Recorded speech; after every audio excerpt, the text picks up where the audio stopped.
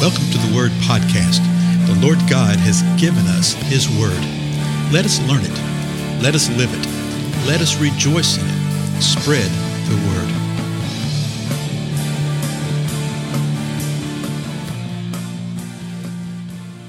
Blessings, everyone. This is Dale, and I thank you for joining with me today. Are you not always amazed when you read the Word of God, when you study the Word of God, when you meditate upon the Word of God, when you reflect upon it, amazed at how much the Lord has revealed to us? Just from an informational point of view, just how much information is there, aside from what all the information is actually saying, the impact that it has in our lives.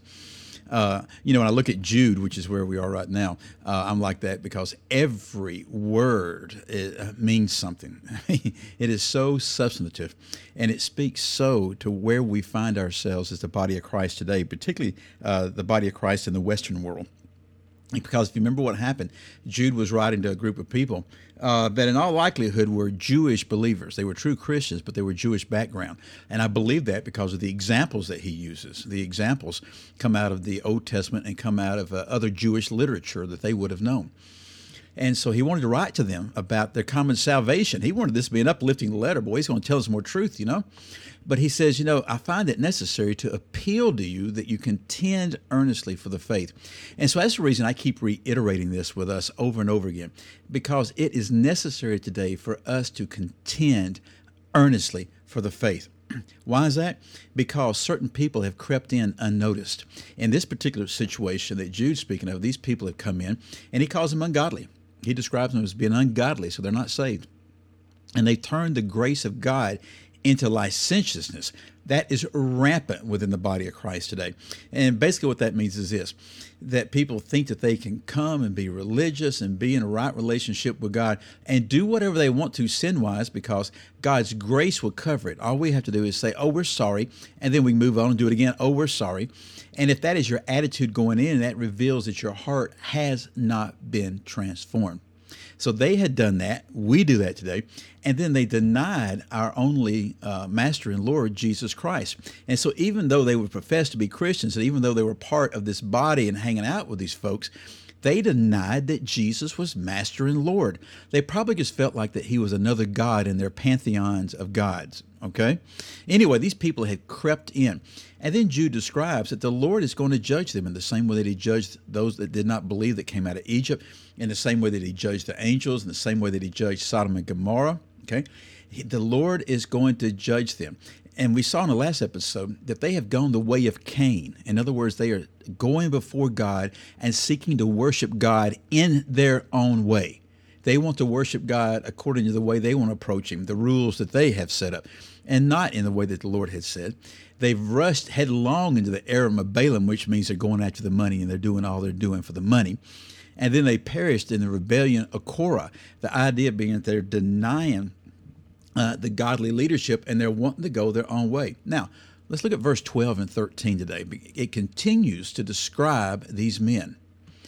These are the men, this verse 12, these are the men who are hidden reefs in your love feast when they feast with you without fear. Now, these two verses, 12 and 13, are all one sentence. And so instead of reading it all, because it's actually got a lot of little things, I'm just going to deal with each one of them as we go through. A hidden reef, R-E-E-F. And if you've ever lived anywhere near the coast or water or anything like that, or even a lake, you know the danger of reefs, of shallow water, of land that's right below the surface.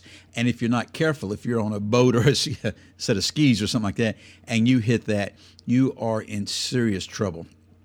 So that's how he describes them, that they're hidden reefs in your love feast. So as you're gathering together as the body of Christ, they're there. And boy, they're feasting with you, and they're feasting with you without fear. They don't fear God. They don't fear you. They're hidden reefs. They're right underneath the water, and nobody knows it. The next phrase, caring for themselves. So what's their primary concern? What's their primary focus? Themselves. It's all about them. And, we don't have to think very hard or observe very astutely to see that day in and day out, even within the professing body of Christ. I mean, you sit there and you see people go on and on and on, and they do it in the name of God, and they do it in the name of what's good for our church and all this. And all you hear is all about them. And it's all about them. So that's how these men were. He describes them like this. They're clouds without water. That's a great phrase. You know, they look like clouds, which brings what? Forth the promise of rain, the promise of provision of the rain that we need. He said, they look like the real thing, but they don't have water. And so they're clouds without water, carried along by winds. In other words, they just, whatever wind, whatever wind of doctrine is blowing, right? They're going to get caught up in that wind of doctrine. And boy, they're going to look great. And they're going to look wonderful. And he said they have no substance. They're clouds without water. He continues the same idea. They're autumn trees without fruit, doubly dead, uprooted. So they look like trees at the end of the production season, okay? Everybody thinks, oh, look at this. It's the time of year when we have fruit. The leaves are starting to die off, and you go, there's no fruit. And he calls them doubly dead. Not only are they dead related to fruit, they're dead related to the root, okay, the root of everything. He says they're uprooted. Then verse 13, he continues the description. They're wild waves of the sea, casting up their own shame like foam. And if you've ever seen the sea, which you probably have in news counts here recently with all the hurricanes we've had this summer, you see the sea being cast in the waves back and forth and the foam that's created. He describes their shame like that. He says that's all they are. And then he describes them like this, the last description. Wandering stars for whom the black darkness has been reserved forever. Wandering stars.